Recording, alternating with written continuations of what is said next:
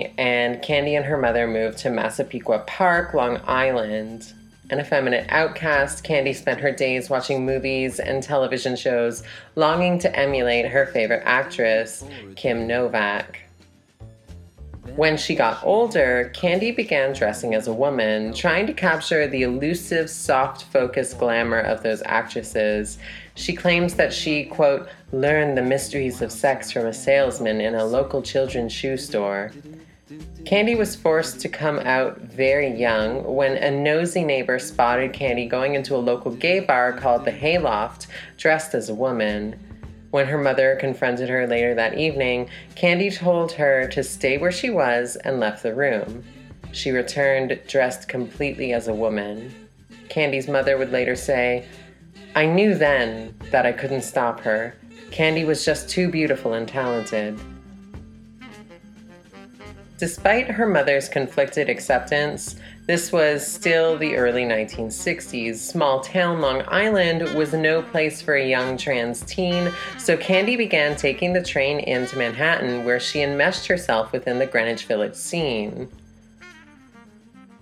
At some point around 1964, Candy found a sympathetic doctor on Fifth Avenue to begin prescribing her hormones. Craig Heiberger puts this as happening in the spring of 1966, around the time she would meet her lifelong friends, Holly Woodlawn and Jackie Curtis, whom we've covered in the previous 2 episodes.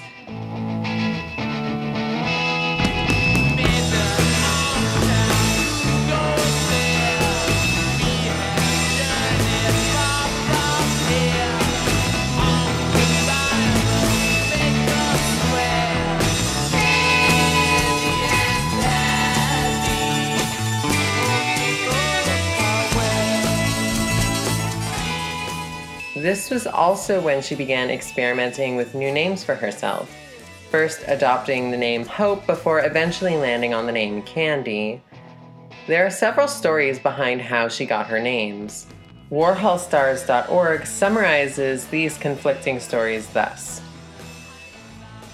Jackie Curtis had told Andy that Candy had got the name Hope from a girl named Hope Stansbury, who Candy lived with for a few months in an apartment behind the Cafecino so that Candy could, quote, study her. According to Holly Woodlawn in the Holly Woodlawn story, A Low Life in High Heels, Candy was first Hope Doll, then Candy Doll, and then Candy Cane. In her autobiography, Holly Woodlawn recalled that Candy had adopted the last name of Darling because a transvestite friend of hers named Taffy Tits Sarcastic, quote, used to drag Candy all over the West Village and say, "Come on, let's go, Candy Darling." And Taffy called Candy Darling so often that it finally stuck. According to Candy's friend Jeremiah Newton, she adopted the first name of Candy because of her love for sweets. Candy, Jackie, and Holly were practically inseparable. The 3 of them survived seemingly on pure glamour alone, couch surfing and only really eating food and drink they got from parties. According to one account, Candy met Andy Warhol in 1967 on the street in Greenwich Village as he was heading to Leatherman to buy some leather pants. Struck by her beauty, Andy stopped to talk to her and Jackie Curtis.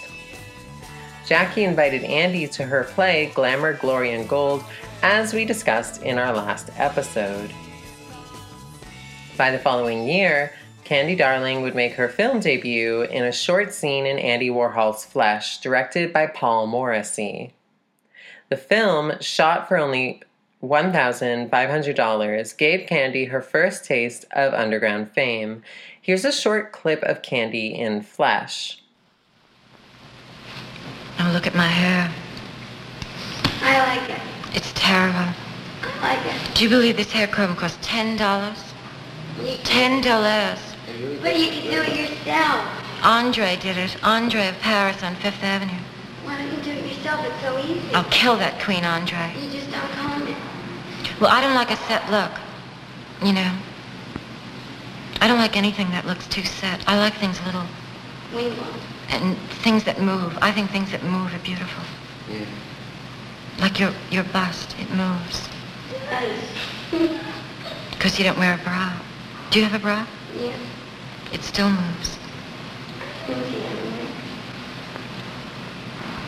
Pretty soon it won't move because I want to get silicone shots. Like I want to be really big. Oh, don't. You shouldn't. No, like now I'm in proportion and I want to be, little. Candy was different from the other queens. Jackie, the great playwright, had made her impression by dressing a mess at every occasion. And Holly was, at the time, a manic speed queen with impeccable, if sometimes unintentional, comic timing. But what distinguished Candy from the other queens and made her a particular fixation for Warhol was not only her unclockable 1930s looks, but her Marilyn Monroe-like desire to be taken seriously as an actress. And also her breathy voice, learned from watching hours and hours of Kim Novak films like Picnic, Vertigo, and my personal favorite, Bell, Book, and Candle, which, if you ask me, makes a really good allegory for gay life in the 1950s. It's unclear if Candy made money during this time as a sex worker. Some of her friends have claimed or strongly implied as such. However, others, such as her sometimes roommate, Jeremiah Newton, have strongly rejected these claims, portraying Candy as almost virginal in her approach to relationships. From the accounts I've seen, it seems obvious that at a minimum, she had a variety of gentlemen callers who took her out for fancy dinners several times a week, particularly at the height of her fame. Leveraging her minor stardom from Flesh, Candy Darling set out to break into Hollywood. She set her sights on the film adaptation of Gore Vidal's controversial 1968 novel, Myra Breckinridge. Myra Breckinridge is essentially Vidal's hot take on feminism and the sexual revolution. It centers around the titular character, a flamboyant transsexual bent on getting revenge against men.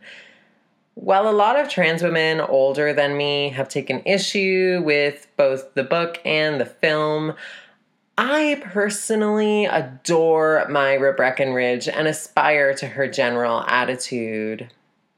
I mean, like, the first line of the book is, "I am Myra Breckinridge, whom no man can ever possess." How great is that? Like, come on. Anyway, when Candy found out that it was being adapted for the screen, she mounted a campaign using all of her connections to track down the producer and director of the film. She hounded them with phone calls, but ultimately, the trans role was given to cis actress Raquel Welch.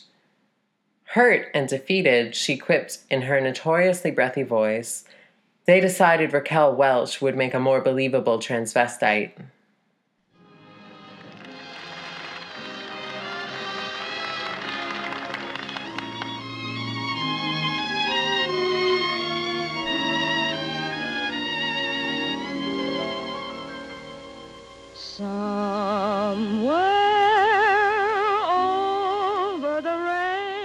Capping off the 1960s, Candy attended the funeral of Judy Garland, the very same night of the Stonewall riots. Andy Warhol, confusing June for July, related the experience in Popism. At the end of July, I took Ondine and Candy up to the round-the-block line for Judy Garland at Frank Campbell's funeral home on 82nd and Madison. I wanted to tape record them as they were waiting to go past the casket. I had it in my head that this would make a great play. Ondine and Candy in a line stretching across the stage with criers and laughers all over the place and everybody telling each other what brought them there. But being with Ondine that day was really strange. It was like being with a normal person. He hadn't been coming around the factory much. He had a steady lover now, he said he was totally off speed, and he was sort of settled down, working as a mailman in Brooklyn. For weeks, I couldn't stop thinking about this new non-personality of Ondine's. Talking to him now was like talking to your Aunt Tilly. Sure, it was good he was off drugs, I supposed, and I was glad for him, I supposed, but he was so boring. There was no getting around that. The brilliance was gone. Heading into the 1970s, Candy would play small parts in a variety of films, including Some of My Best Friends Are, a 1971 film set in a gay bar starring Rue McClanahan, better known later as Blanche Devereaux on The Golden Girls, and also Fanny Flagg, author of Fried Green Tomatoes at the Whistle Stop Cafe. She also appeared in Jackie Curtis's play Vain Victory. Here's a clip from her performance in Vain Victory at La Mama Experimental Theater Club alongside Augusto Macato and Jackie Curtis. I feel real. I feel very real. Have you been taking ups again? No one will read Marie Nemo. I'm real. Someone check out a purse for bipeds. No. Look what I discovered in town today. Just before we sailed, I stopped into a thrift shop. Hammocks. I'm going to throw a tea. A fabulous tea. People will jump for these hairnets. Not everyone is as fortunate as we are. You know something, Marie? I had a hairnet just like that. Same color and everything. Funny thing, it's missing. That's my hairnet, Marie, and you know it. So give it back. You don't think I would deal in second-hand hairnets, do you? Give it to me. Give it to me now.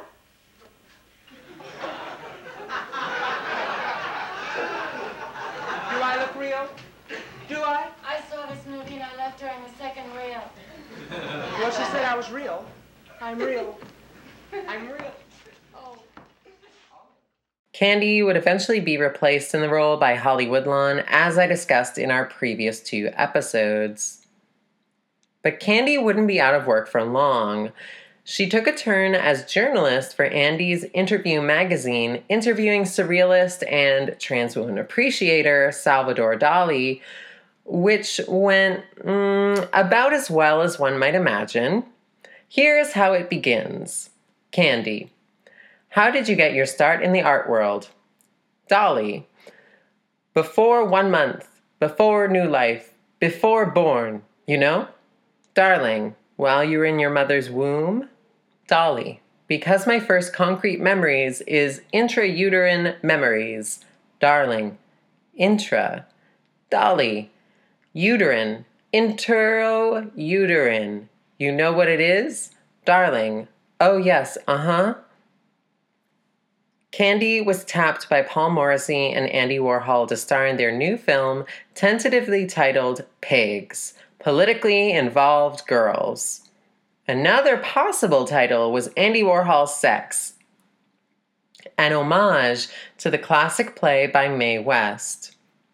Finally, the film was titled Women and later Women in Revolt. The film stars Candy Darling as a socialite who is seduced into joining a radical lesbian feminist group, the titular Politically Involved Girls, while also struggling to be taken seriously as an actress, a role Candy knew all too well after her crushing disappointment with Myra Breckinridge. The film is hilarious and bizarre, the best of Morrissey's Warhol films in my opinion. The film would prove to be eerily prescient also when, just 2 years after its release, socialite heiress Patty Hearst would be kidnapped and indoctrinated into the Symbionese Liberation Army. Here's a clip from Women in Revolt. Well, your friends are waiting for you. That's right. Darlings, how are you? So good of you to come. They didn't tell me you were here. How are you, Candy? I'm not very well. What? You're fabulous. I'm furious. Fabulously furious. About her, huh? First of all, she made me give all that money. Who? Who else? Jackie. Jackie Curtis? Jackie cute ass. She took the money Come on, and kid. spent it. She spent it on gigolos from the East Village other. And I'm just beside myself over it. I think it's the most disgusting thing that I've ever heard of. All the time I thought she was a dyke. That's true. She may be butch on the outside, but she sure does like men. And she doesn't mind paying for them either. Oh, Does she think he loves her? who, that muscle man? Mm. He's nothing but a latent homosexual, if you ask me. Don't you think? I don't know. I just can't think straight after what she did, after taking all our money and everything. She took advantage of you, she took advantage of me and everybody else that she knows. She's terrible. And it'll be a cold night in August by the time she gets any 10 cents off And me. to think, I used to look up to Jackie Curtis. I know. Well, now you have to look down. How far down? Well, I don't know, but they say she's too low for the dogs to bite. Really? She should find the nearest sewer and jump in. I mean, when it's money, it really hurts. I mean, she never got to me. I never had a man in my whole life. Women in Revolt brought Candy her greatest fame. Andy threw an exclusive party for Candy at a Park Avenue restaurant with crowds around the block. Even Jackie Curtis couldn't get in, and she was in the film too. But those who did included the designer Halston, George Plimpton, and actress Sylvia Miles. As WarholStars.org tells it, quote, when a security guard asked, "My God, what are they giving away in there?" in reference to all the partygoers, one of the guests responded, "Would you believe a transvestite?" The play was protested by actual feminists who claimed it was anti-women's lib. And they're right. It is, at least in its original reading. It's aged marvelously, though, and in today's political context, works as a brilliant take on anti-trans radical feminism. Candy was unimpressed with the protesters, saying, "Who do these dykes think they are, anyway?" Well, I just hope they all read Vincent Canby's review in today's Times. He said I looked like a cross between Kim Novak and Pat Nixon. It's true, I do have Pat Nixon's nose. The film's success launched Candy to another level in her career. But Andy was growing tired of drag queens and trans women. As I discussed in our previous episodes in this miniseries, Jackie, Holly, and Candy were prone to shaking down Andy for money with bizarre stunts and threats. They were out of their minds on speed, Candy's use of speed so intense that she had ruined her teeth. Andy paid for her to get caps on them, but the caps were done poorly, and apparently they fell out with often comic timing. While Candy and Andy would stay in touch for the rest of her short life, Andy began to shut out her friends, and the two inevitably drifted. Candy moved on to other roles, opened up for her by the success of Women in Revolt. She was flown to Vienna to star in the German avant-garde film Der Tod der Maria Malibran, or The Death of Maria Malibran. It's a strange film, and though beautifully shot, it is, unfortunately, completely ruined by Candy appearing in blackface, singing the St. Louis Blues. Jeremiah Newton, Candy's friend and sometimes roommate, relates how Jackie and Holly reacted to Candy's attempt to become a serious actress outside the drag world. Unlike Jackie and Holly, Candy always behaved in a very grand manner. In 1972, after she appeared in Werner Schroeter's film The Death of Maria Malibran, Holly and Jackie made merciless fun of her serious attitude. It just drove them crazy that Candy aspired to be a working actress and a legitimate movie star. "Get real, get off your trapeze and down into the sawdust," Jackie would tell her. Back in America, Candy was cast in Tennessee Williams's newest play, Small Craft Warnings. To Candy, this must have seemed like she was about to finally get the mainstream recognition she'd been fighting for, the chance to break out of the underground. She was cast as Violet, an ostensibly cis character, at the invitation of Williams himself. But this was not the Tennessee of Streetcar Named Desire. Spent and drunk, Williams was a shadow of his former self. The play, which I read last week, isn't one of his best. It's unbalanced, overly stagey, too camp. Candy's character spends the entire play doing only two things: crying in the bathroom offstage and giving handjobs to the men. Still, Candy did her best with the material. Tennessee adored Candy, which is good because the rest of the cast wanted nothing to do with either of them. The cis cast members wouldn't let Candy into either the women's dressing room or the men's. She was forced to use a small closet instead.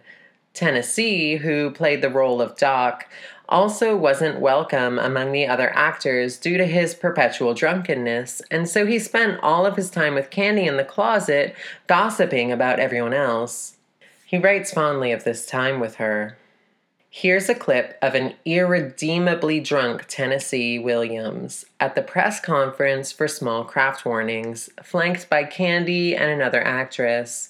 As poet Stephen Ira put it to me, you can almost see Candy thinking with a sigh, "This is Andy all over again." In 1972, after years of writing nothing but flops, Tennessee Williams was ready to try again at the age of 61. His newest play, Small Craft Warnings, was staged at a tiny theater in downtown Manhattan. The publicity campaign included a press conference that was painful to watch because of Williams' obvious drunkenness. Because, darling, you have worked so, I won't say goddamn unless you let me. Is this all right? You work so goddamn hard, love. It's beautiful. Thank you. I don't think you know how much I love actors. They're my life. They're the blood that keeps me alive. Actors like you and like Candy. While the play didn't get particularly good reviews, it was a major step towards the mainstream, if perhaps not the breakthrough Candy had hoped. From here, she was cast in a lead role in an off-Broadway revival of Tom Innes' The White Whore and the Bit Player, a play about Marilyn Monroe. Candy played the character based on Marilyn, referred to only as the whore, to great reviews. However, the reviewers weren't able to move past the fact that she was trans. One reviewer wrote, quote, "With her teased platinum hair and practice pouts, Miss Darling looks like her character and resolutely keeps her acting little girl lost. The role-playing aspect works to her advantage. She could, after all, be a male lunatic pretending to be the white whore."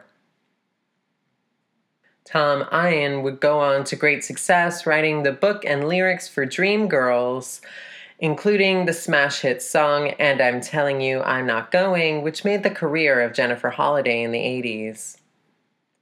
In September of that year, 1973, Candy was admitted to Columbus Mother Cabrini Hospital for tests. It was the same hospital Andy had been taken to after he was shot by Valerie Solanas several years earlier. She was diagnosed with lymphoma. At first, Candy tried to keep her diagnosis secret, telling very few people that she was in hospital. She didn't even tell her longtime friends Jackie Curtis and Holly Woodlawn. Bob Colasello tells the story of how Andy reacted to learning of Candy's illness in the 1990 book Holy Terror, Andy Warhol Close. Quote, "On Tuesday, October 2nd, 1973, I called Candy from the factory and asked her if she wanted anything. She eked out the sentences in short gasps. Yes, more juice, the sweet kind. I crave sweets. I went to the hospital bearing more gifts from Andy, expensive notepaper, expensive chocolates. She was spitting up phlegm when I arrived. I noticed how white she was, ghostly. Candy called for a nurse, and as soon as she arrived, I left. Candy said, 'Tell Andy to call me, and no more presents. I don't need presents.' It was the first time she didn't put up a good front. The next morning, I called Andy and told him how badly Candy was doing and that she wanted him to call her. 'Oh, Bob, I can't. I just can't. What's wrong with Candy anyway? I mean, do you really think she has cancer or something?' I said that her doctor wouldn't tell me anything. 'I know about doctors, let me tell you,' said Andy. And then he found an excuse to get off the phone. It wasn't that he didn't care, he just couldn't cope. I called Maxime, who, with the Jacksons, had been paying for bills not covered by Medicare. Maxime suggested calling Dr. William Kahan, her cancer specialist at Memorial Sloan Kettering Hospital, and the husband of Vogue editor Grace Mirabella. I called from the factory as Andy hovered over me. Dr. Kahan said that he would look into Candy's case to see if anything could be done. Andy hovered over me through the call to Candy's mother, too. Teresa Slattery appreciated what we were trying to do, but she didn't think there was much hope. Candy didn't know it, but the doctors had told her that Candy had leukemia and a malignant tumor in her stomach. I hung up the phone and told Andy. For the first and only time in the 17 years I knew him, I saw him cry. That November, Candy attended a show by Holly at a nightclub called Trude Heller's. She found Holly after the show and told Holly what a good job she did. Used to only getting catty feedback from Candy, Holly was immediately suspicious of Candy's newfound sweetness. Holly found out the next day that Candy had cancer and had snuck out of the hospital against doctors' orders just to see her friend's show. Some of her friends, including Lou Reed, would later attribute her lymphoma to the use of black market hormones, though this is likely not the case. Candy left a final note to her friends before she died on March 21st, 1974. It reads like the Oscar acceptance speech she was never able to make in life. To whom it may concern, by the time you read this, I will be gone. Unfortunately, before my death, I had no desire left for life. Even with all my friends and my career on the upswing, I felt too empty to go on in this unreal existence. I am just so bored by everything. You might say bored to death. It may sound ridiculous, but is true. I've arranged my own funeral arrangements with a guest list, and it is paid for. I would like to say goodbye to Jackie Curtis. I think you're fabulous. Holly, Sam Green, a true friend and noble person. Ron Link, I'll never forget you. Andy Warhol, what can I say? Paul Morrissey, Lenny, you know I loved you. Andy, you too. Jeremiah, don't take it too badly. Just remember what a bitch I was. Geraldine, I guess you saw it coming. Richard Turley and Richard Golub, I know I could have been a star, but I decided I didn't want it. Manuel, I'm better off now. Terry, I love you. Susan, I am sorry. Did you know I couldn't last? I always knew it. I wish I could meet you all again. Goodbye for now. Love always. Candy Darling. Tinkerbell, hi. The note was read aloud at her funeral, which coincidentally took place at the very same funeral home who did Judy Garland's, which Candy had attended years earlier with Andy and Ondine. When the line about Jackie was read, Jackie reportedly burst into tears. Years later, Holly would still tear up in fond remembrance of Candy and Jackie while filming her interview for Superstar in a House Dress. Andy paid for the funeral but didn't attend. Actress Julie Newmar, best remembered as the original Catwoman on the live-action Batman TV series, read the eulogy, and legendary silent film star and Sunset Boulevard actress Gloria Swanson saluted Candy's coffin, the pair giving Candy a sort of posthumous Hollywood acceptance Candy had craved for so long. Candy's mother later remarried and reportedly kept Candy's life a secret from her new husband. You can see how this plays out very tragically in the film Beautiful Darling. Candy says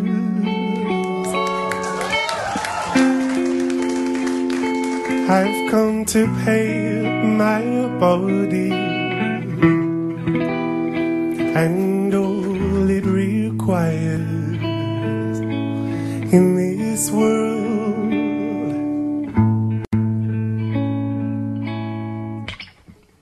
Candy lives on, not only in the famous Walk on the Wild Side song, but also in Lou Reed's other song, Candy Says, which you can hear in the background right now, and on the cover of the Smiths' 1987 single, Sheila Takes a Bow, the cover of Anthony and the Johnsons' album, I Am a Bird Now, on screen played by both Willem Belly and Stephen Dorff, in the Rolling Stones' 1967 song Citadel, and in the work of numerous trans and queer artists, most notably Greer Langton and Zachary Drucker. Her acting, particularly in Women in Revolt, has grown in acclaim since her death, and she was the subject of the 2010 documentary Beautiful Darling. Though her life was tragically cut short at the peak of her career, she remains an icon of 70s glamour. If I could walk away from me,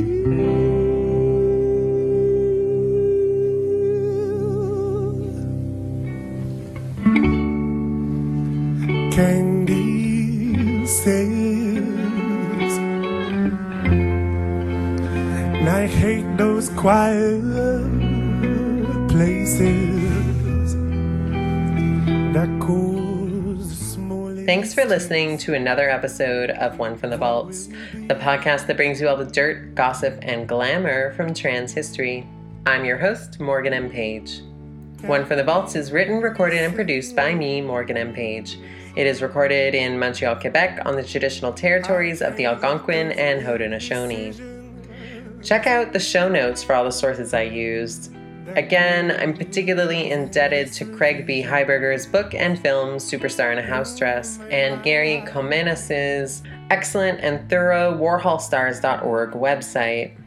If you like the show, please subscribe on SoundCloud, iTunes, or Google Play. And if you'd like to contribute to the making of future episodes, please consider donating to my Patreon at patreon.com/OFTV. You can also tweet at me at Morgan M. Page on Twitter.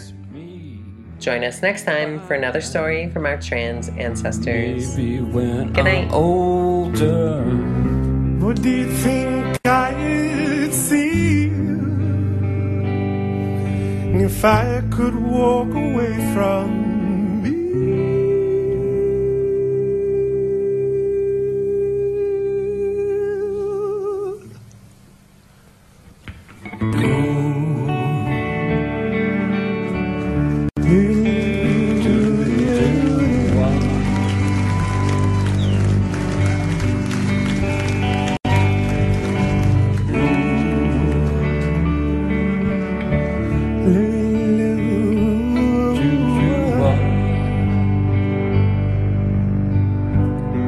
over my shoulder?